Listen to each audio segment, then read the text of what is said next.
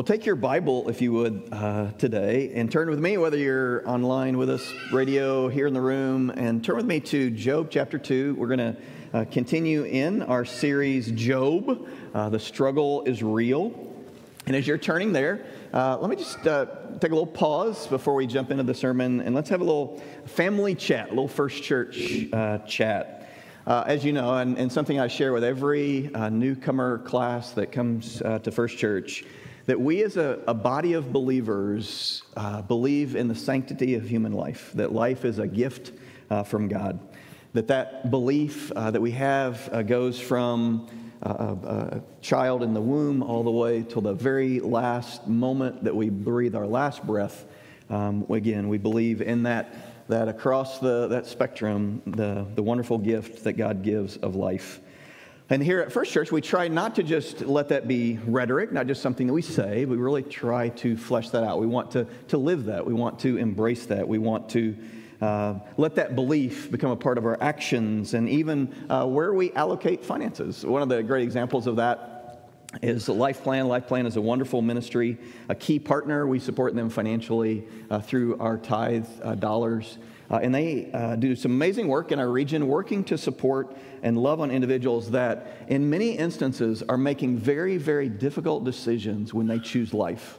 And we want to come alongside them. We want to be helpful to them. Again, not just be people of rhetoric, but we really want to love on and help and to be there for people. So we have people that support that ministry. We have people that volunteer in that ministry. We have people that are counselors to people that come in through the doors of that ministry. We sometimes stuff trucks and help with supplies for babies and diapers and formula and bassinets and all the things that people, again, that are making for them, in many cases, are very, very difficult decisions.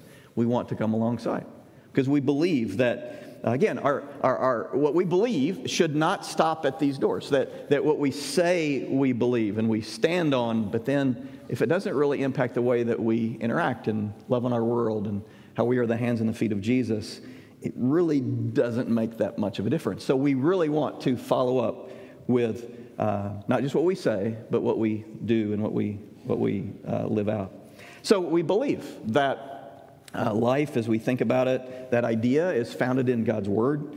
God's Word reminds us, the psalmist writes, that you were knit together in your mother's womb, that we were fearfully and wonderfully made. I think of John when he is in the womb and Jesus is in the womb of Mary. It says when they came, when those two moms came together, that he leapt in his mother's womb. There's something beautiful about life, and we believe that. As followers of Christ, we believe also, it's one of our core values, that we have been called to serve the least of these, that we've been called to advocate for the marginalized, to help those and come alongside those that see their situation as hopeless, and we want to come into those moments and into those times and to be, again, the hands and the feet of Jesus, and that, again, is one of our core values as a church. And so not only do we want to extend our beliefs beyond these walls and being helpful when, again, someone is making what for them is a very difficult decision for life, and to come alongside and help in very practical ways. But we also want what we believe to extend even to voting booths. And so in Michigan, there's a proposal that's on the ballot that's coming up in the next election cycle, next voting cycle, Proposition 3. And that proposition would amend the state's constitution, giving what many have called the unfettered access to abortion across the state. Would, in that the constitutional tweak, would invalidate the existing laws that have been put in place through the years regulating abortion, whether that's parental consent laws or whether that's late-term abortion and things around that, whether who and where abortions take place, all those things. So again, I simply want to call us, church, to live our lives in submission, not to the rhetoric of our age, not what people would say and the pressures of society, but friends, we must be people who stand on God's word first. That must be where we start, and that's where we must go. And we must listen and prayerfully just try to discern, what does God's word have to say? And we have to live in submission to that truth, regardless of the consequences of that. That must be central to who we are as followers of Jesus. And so I would just call you to prayerfully listen to prayerfully live your lives, both inside these walls and outside these walls, to listen to the Lord and just to be led by the Spirit and to do what He calls you to do. So as relates to Proposition 3, I just encourage you to pray, to actually read the proposal for yourself, and read that as you are prayerfully, trying to figure it all out. And then I would call us to let God's Word be our authority. And I would even say to you, church, to join me in voting no for that proposition or against that proposition. Again, we're God's people, and we are that first. And so what does God's Word say? And can we and will we choose to trust Him and His Word? Even those moments, and I get that probably there are some that are here today, and you're struggling with that, and you maybe came in with a different opinion, and we're that's okay. I just want to call you to look at God's Word, prayerfully consider, and let the Spirit lead as we move forward with that. So let's get back to God's Word. God's Word, as we think about this struggle that is real in the story of Job. Again, turn with me to chapter 2 of Job. And last week we talked about Job and how he had lost everything. He saved his health, but even in that loss, he continues to articulate his faith. The words that he uses as he falls on his face, having lost all of his worldly possessions, lost his children, he says, save for everything but his health, he says this in that first chapter: "Naked I came into my mother's womb, and naked shall I return. The Lord gave, and the Lord has taken away. Blessed be the name of the Lord." Job's struggle did not end in chapter 1. We have here in chapter 2 that he was not at the end of his rope, because we will see him, I think, probably get to the end of his rope as we talk today about what's going on in his life. The opposition mounts. So it's not just Satan that will be part of his opposition, but we will see others that will come and will be a part of that group that is pushing him toward, as Satan was trying to get him to renounce his faith and curse God. We will see others that will join in that chorus. I would just challenge us as we look at this. If you are here today and you're struggling, and there's some depression or discouragement or disillusionment in some way, that you would just be open to letting God encourage you today. To let this story encourage you today to hang on, to continue to respond in faith, even in the dark night of the soul when you don't understand and there's a struggle and you don't get it and all of that, you continue to hang on. And the second thing I would say is, we look at this story and we see people that come into Job's life to support him supposedly, and they do some good, but then they really go off the rails, that who might God be asking you to come alongside and to help, to be a part of their support network as they are going through that dark night of the soul? Who might God be calling you to be a blessing to? So with that in mind, let's look at Job chapter 2, verse 1. "Again, there was a day when the sons of God came to present themselves before the Lord. And Satan also came among them to present himself before the Lord. And the Lord said to Satan, 'From where have you come?' And Satan answered the Lord and said, 'From going to and fro on the earth, and from walking up and down on it.' And the Lord said to Satan, 'Have you considered my servant Job, that there is none like him on the earth, a blameless and upright man who fears God and turns away from evil?'" Now, some of you were here last week. You're like, "You read that last week. That's I thought that, did you make a mistake? That sounds a lot like chapter 1. And if you would say that, kudos for you for recognizing that it's pretty much exactly the same. What he's saying here. And so I would just, if you're familiar with that, God again is bragging on Job. And what does he say about Job? That he's blameless, that he fears God, he turns away from evil, that he recycles, regularly. All those super important things, Job does them. He does what's right, and he doesn't do what's wrong. That's Job. And even after Satan has done his best, still Job remains faithful. And Satan thought for sure if he took his stuff and he lost his family and he experienced that loss, that because God had removed his the hedge around him and those blessings weren't coming like they had come before, that surely he's going to curse God. Satan just knew that he's going to curse God. But look at what God says in response about Job. after he'd lost everything, he says this: he still holds fast his integrity, although you incited me against him to destroy him without reason. So even with the loss of possessions and with the loss of his riches and his servants and his children, God adds the line in here as he's describing Job. Job still holds on to his integrity. Satan had been convinced that if he just loses that blessing and loses that his stuff and what he had been, all the riches that he had amassed and his reputation and his status and all those things, as he was described in Job chapter 1 as the greatest of all those in the East. And if he wasn't that anymore, that's the only reason that he's serving and worshiping. As we think about Job, we compare him to our own lives. I think probably we'd all admit our struggle when it seems that the blessing of God is taken away. When things don't go right and God doesn't seem to answer our prayer in the way and the time frame or whatever that we want it answered in, what do we do in those moments?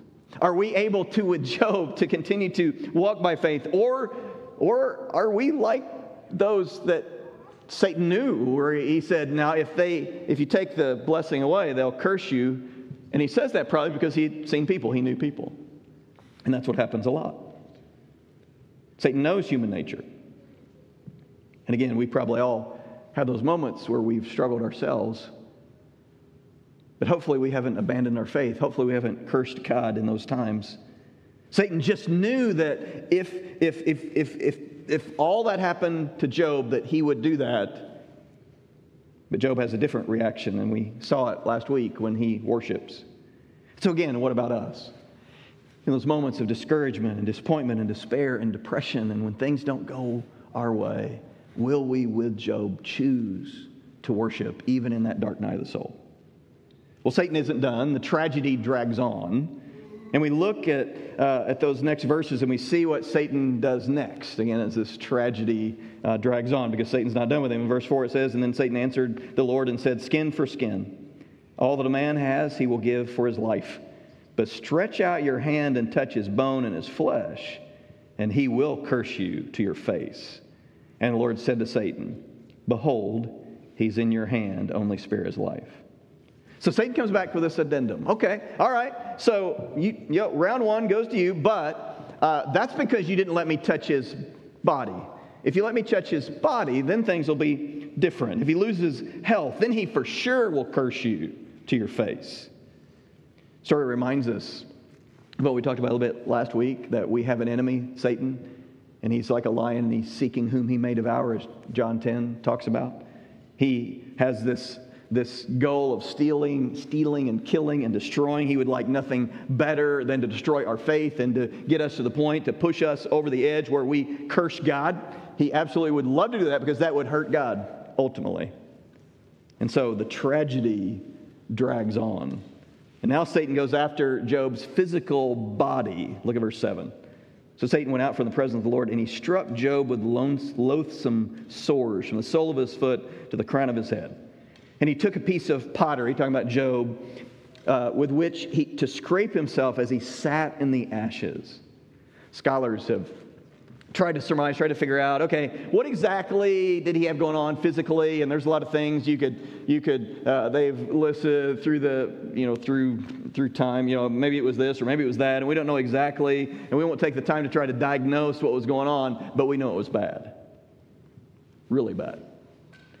For the most part, I've had a pretty healthy life, except for I've had a few bonehead times in my life. I made some decisions that ended up not turning out so well for me. For instance, when Chris and I were first married, I had been a pastor in Oklahoma in college, and so we had moved to a church in Illinois, and we had some friends, some kids that were in the youth group when we were youth pastors, and they were graduating, and so we'd driven back over through the night to be at their graduation. And so driven through the night, this friend that we're staying at, they had a pool, and so we'd swam, and then it was a hot, beautiful Oklahoma day, and so they had a trampoline, so I climbed out on the trampoline to dry off, and I laid with my back on the trampoline, and I remember we had driven all night. I fell asleep for a couple hours baking in the Oklahoma sun.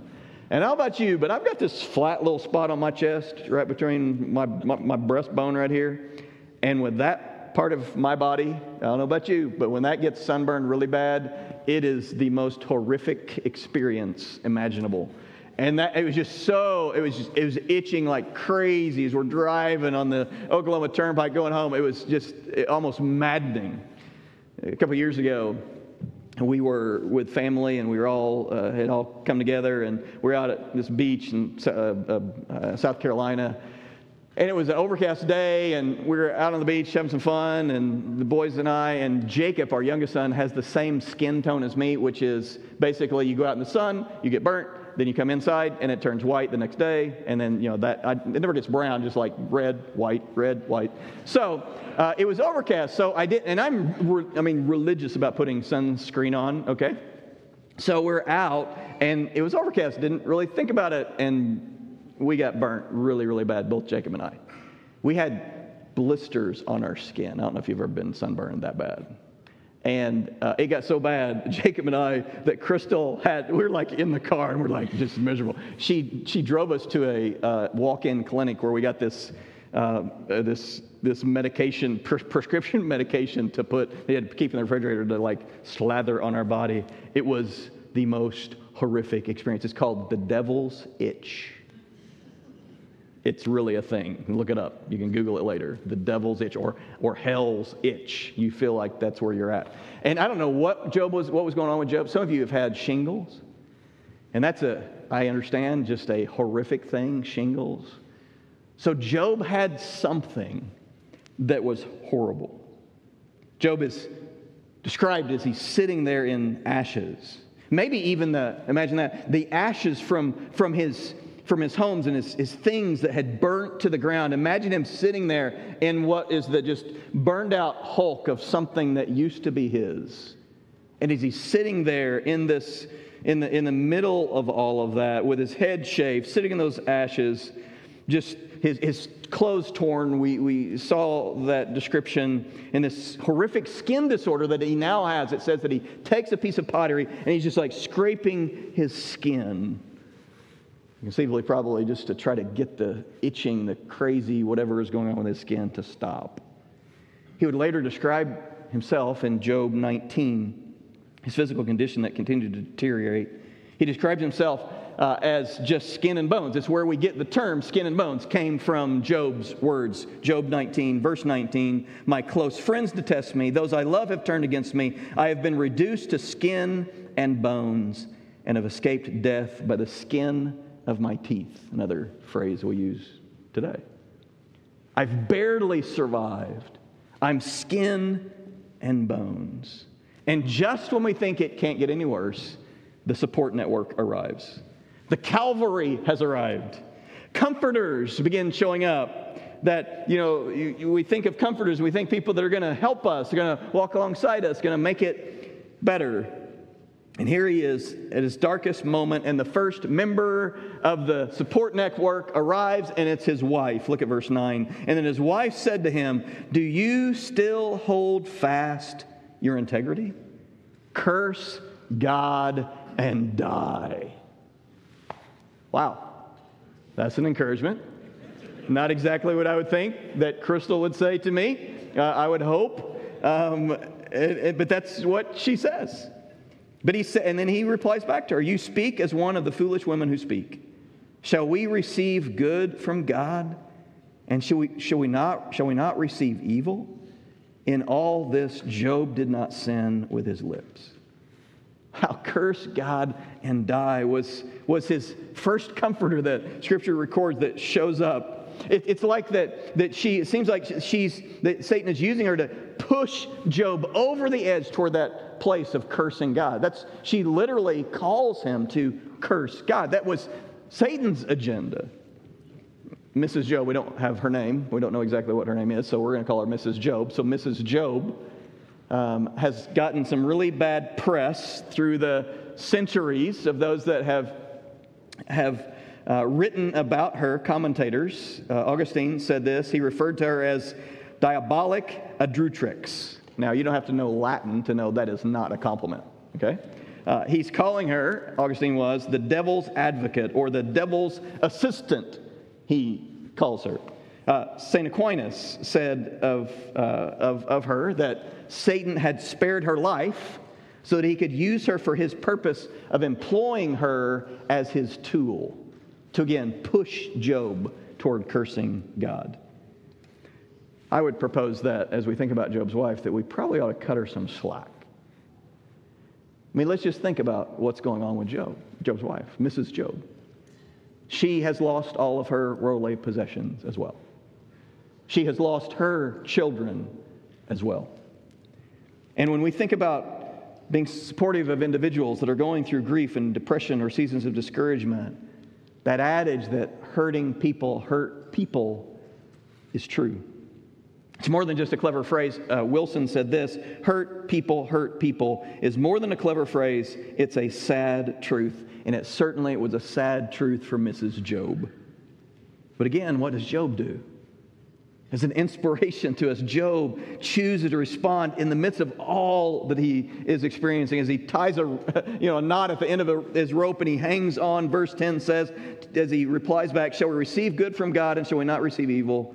In all this, Job did not sin with his lips. Well, now the support is just pouring in. We see in verse 11, and now when Job's 3 friends heard of all this evil that had come upon him, they came, each from his own place, Eliphaz the Temanite, Bildad the Shuhite, and Zophar the Naamathite.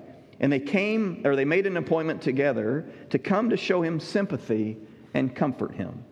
And when they saw him from a distance, they did not recognize him. It's interesting that verse 12 says that when they are far off, far enough that they should have been able to recognize Job, they don't even recognize him. When we're going through depression and discouragement and those dark nights of the soul, sometimes it's not just mentally or in our heart internally that we have struggled and it impacts us, but even physically. And that's what we see is he's impacted physically. You think about all that's gone on in his grief as they can't even recognize him as it impacts his life in this dark night of the soul. Between his grief and he shaved his head and he's got this now skin condition and he described himself as just skin and bones hanging on to life by the skin of his teeth. They don't even recognize him. And they raised their voice and they wept and they tore their robes and they sprinkled dust on their heads toward heaven. And they sat with him on the ground 7 days and 7 nights, and no one spoke a word to him. For they saw that his suffering was very great. Just like Job's wife hasn't gotten a lot of great press, Job's friends they've not gotten a lot of great press through the ages as well. Notice, though, before we get into where they messed up, notice what they do right, because I think we need to give them credit for this. The first thing, just notice that they come. They decide to come. And when someone's going through a really tough time, I mean, if we're just honest, how many times have we just thought, you know what, I don't know what to say. That's such a hard situation. I'm sure someone else is going to go. I'm sure someone else will support them. I'm sure someone else will call. I'm sure someone else will stop by. I don't know what to say. I'm really busy. And so we just don't. And our excuses overpower even that sense that we should do something. Well, Job's friends, to their credit, do something. They show up, they make an appointment, and they come. And notice what they do when they come. It says that the description is them entering into his pain. They tear their clothes like Job did. They sit in the ashes like Job did. They put the ashes on their head. They weep, it says, with him. They spend days with him. And it says that they comfort him. They show him sympathy, it says. Scripture says they did all of this because what was the description? They saw that his suffering was great, very great. And friends, sometimes when people are struggling and people are going through that dark night of the soul, they don't need us to come in and give them a bunch of, well, here's what you ought to do. They don't necessarily need a bunch of advice. They don't need necessarily our words. What they need our presence. And they need, at times, our silence. They need us to just show up. And maybe even when we show up, we say just what our struggle, that, I don't know what to say to you. I really don't. I'm so sorry about what's going on, but I just felt like I needed to be here with you. And know I'm praying for you. How would that help? Most of the book of Job we're familiar with. It's a series, the rest of it, it's a series of conversations between Job and his friends. That's really the bulk, the lion's share of this book. And whereas they start off great as they come and they're supportive and they sit there in silence, now the support network goes bad when they start talking. Sometimes the wheels fall off the cart when we actually start talking. We don't do so well. We're better at just silence and hanging out and being there for people.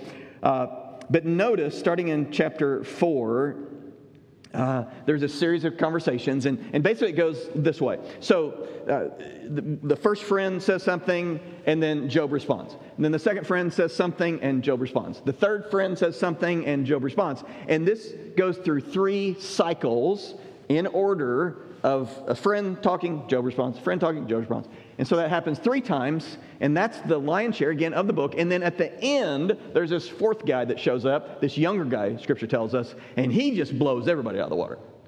Like, you're wrong, and let me come in and tell you what you need to know. And we won't get into that 4th guy. Let's just focus on those 3 friends. And these 3 friends, God, when he talks about them, and we see him talking about them in chapter 42, it says that God is angry with them because they had not spoken what is right. So their advice was not good. What they say was not good. Job describes them, this network of his that goes bad, in Job 16, verse 3, that they are miserable comforters. Miserable comforters is his description. Here, let me just give you, just so we get a sense, a sampling real quick of this advice that they give. The first guy talks in chapter 4. It's Eliphaz. And Eliphaz says, if one ventures a word with you, will you be impatient? Yet who can keep from speaking? He's like, I've sat here long enough. I can't stand it any longer. I need to tell you what's up. I need to set you straight, Job, and help you understand what's wrong. And then, he's very long-winded. He goes for a couple chapters. And then in chapter 5, verse 8, first part of it, here's what he says. As for me, I would. Now, if you're thinking about going and trying to be a support to someone, this is exactly what not to do. To show up and say, you know what? If I were in your shoes, this is what I would do. That's typically not what people need when they're going through that dark night of the soul. Showing up uninvited and then telling them what they need to do. Not super helpful most of the time. If you're a trained counselor, you know that's not what you were taught. What you were taught is not to sit the person down and tell them after they've shared the kind of the gist of the issue, not to say, okay, get a pen and paper. I'm going to give you 3 things that you need to do now to fix that thing. That's not how counseling works. You sit and you listen, you ask probing questions, and you try to help that person to come to some conclusion that's going to be helpful to them moving forward, not just regurgitating what you think they need to do. Look at the second member of the support network. It's Bildad the Shuhite, and he replies to Job, how long will you go on like this? You sound like a blustering wind. Does God twist justice? Does the Almighty twist what is right? Your children must have sinned against him, so their punishment was well deserved. Is that not shocking? That he would say, this guy would say to a guy that lost his children, you know what? They got what they deserved. Horrible, horrible advice. Not helpful. And then the third guy. And the third guy says to Job, listen, God is doubtless punishing you far less than you deserved.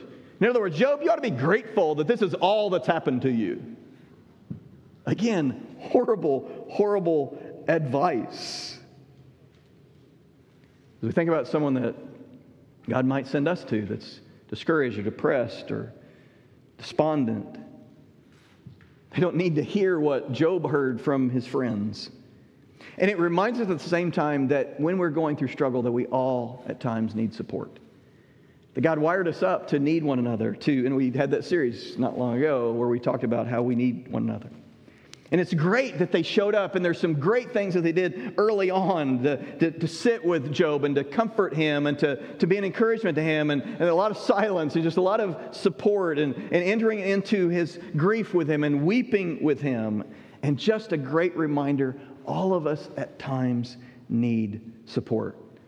We listed last week some different ways that you might get support, whether it's professional counseling or a Stephen minister here at First Church, or a member of the pastoral staff, or a small group that you might get into, a table group or a women's study or a men's Bible study, or a group that meets on Sunday morning, or a friend that you know that would just come alongside you to not push people away, to be willing to get support.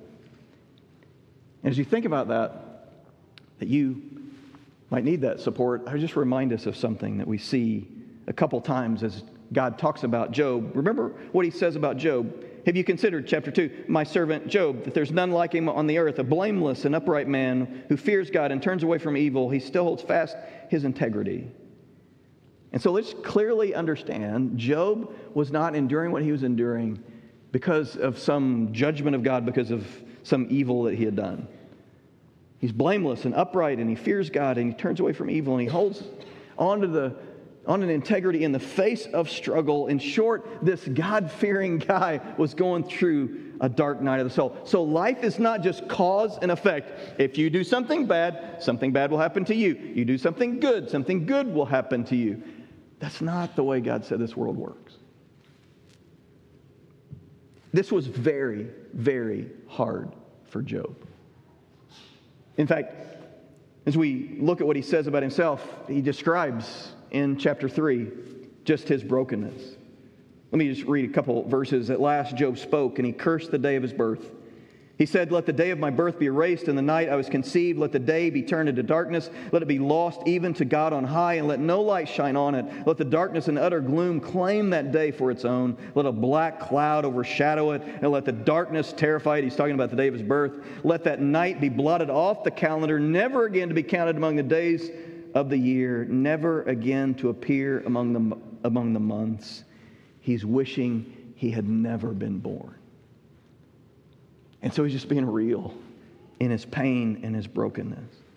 He'd lost all of his material wealth. He'd lost his family. His wife has turned and telling him to curse God. His friends who showed up at first and were so helpful, now they're giving all this horrible advice like, it's your fault and you did it and that's the reason. And now his health has gone. And Job reminds us that good, godly people sometimes that are living holy lives have struggles. And friends, we need to get this. Jesus reminded us in the Sermon on the Mount that rain falls on the just and the unjust. And we talked about it a little bit last week, but this world is not our home. Heaven, remember, is the place where there's no tears, there's no more crying. That's that place of, eternal, that awesome place that God has prepared for us. This world is not that. And until we get there, we will not experience that. And that's what Job was experiencing. And I just want to encourage you that in the midst of those times, that God wants us to lean on each other, to help one another, that we all at times need a support. And again, it comes in many forms, and we talked about that. But please don't put this wall up and not be willing to find some help. Now, one final little thing as we conclude. As we look at Job's life, his loss, his desperation, the journey that he's on through that dark night of the soul, we see, as we said, people coming into his life that are there for him. Again, things go bad and it goes off the rails and that help, and we get all that and the bad advice they give. But I just want us to ask ourselves the question, as we look at Job's story, who maybe in your life is God asking you to be a support to? Who maybe in your life is going through that dark night of the soul? I think of the picture of Jesus. I love it. Jesus had heard that this friend of his, Lazarus, was not doing well physically. And so eventually he makes his way to the town where Lazarus lived. When he gets there, Lazarus already died. They had put him in a tomb. His sister comes to meet Jesus, and she's broken. Now, in that moment, that exchange, as Jesus first encounters Mary, as she comes and she's like, if you had only been here, and as she's just in her brokenness, Jesus doesn't immediately say, you know what, it's okay, stop crying, I got it, I'm going to raise him from the dead, it's all good. That's not what he does. What does he do? What is our Savior? What's the example that he leaves us? It says that Jesus wept. The first thing is not a bunch of how I'm going to fix it. The first thing is Jesus wept. And who in your life is going through that dark night of the soul? And maybe you've struggled because you don't want to say, you don't know what to do or whatever. And maybe what God's calling you to do is just be there. And to weep with them. And to hold their hand and to grieve with them and enter into their pain. Not necessarily, well, I'm here and I'm here to help you figure this out. Here's what you should do, like one of Job's friends. Not here like, well, is there something that is wrong in your life? Is there some sin that you got going on, that's some secret, whatever? Maybe that's why all this has happened. Not trying to talk them to death like Job's friends did.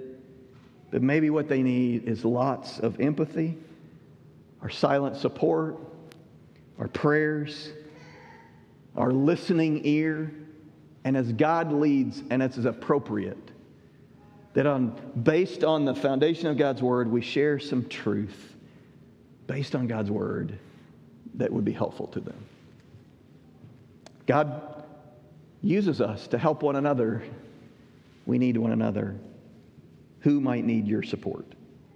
I invite our worship team to come back up as we just process through all of that. And I would say to you, as they're coming up, maybe you're here today and you're like Job and you feel, maybe you feel like, Job had some stuff going on, but I've got some stuff going on. And it is the dark night of the soul for you, and you can't seem to catch a break, and you don't understand, and there's a lot of questions that you have. I just want to encourage you today. To maybe you could identify it with Job in the midst of his struggle, in the midst of his pain, that he chooses by faith to continue to hang on. And I just want to encourage you today to hang on. Like Job did. To in the midst of that struggle, to hang on and let that be a place that you start.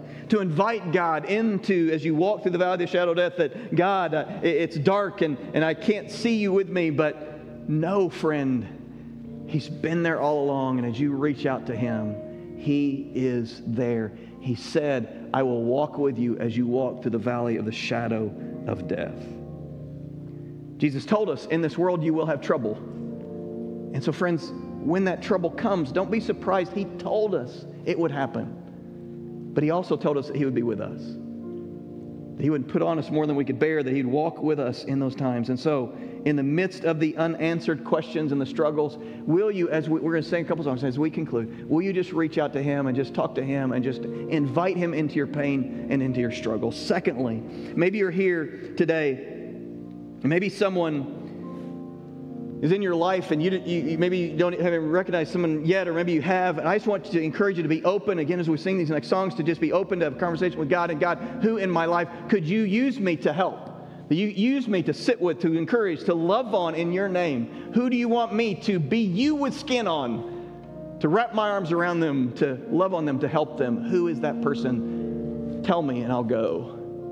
Even though it'll be awkward and I don't know what to say, but God, I'm going to be obedient because I get that that's what you want me to do. Who is that person? And finally today,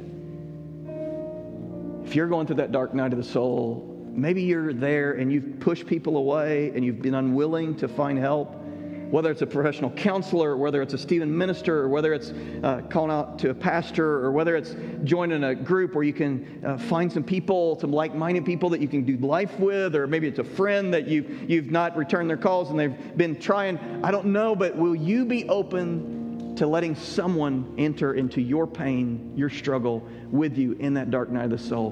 God wired us up to need one another. Will you be open to that today? Let's stand.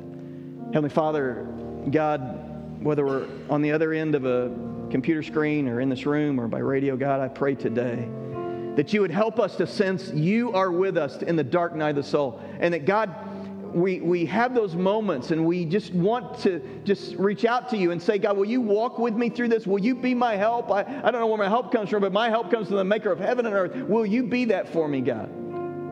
God, as I am walking through this, I know that you'll be there for me, but God, would you please send someone into my life, and I'll be open as you send them to help me walk through this valley. And God, I pray that you'd help that individual to just be willing to reach out, whether it's a professional counselor or whatever, God, whatever the need is, I pray, Father, you just help them to be willing to reach out. And God, to the church, the people that call upon you and your sacred name as followers of your Son, God, I pray in these final moments that you would put on our heart those individuals in our lives that you want us to love on, to reach out to be the hands and the feet of your Son. Speak to us now in the concluding moments of this time that we have. We pray in Jesus' name. Amen.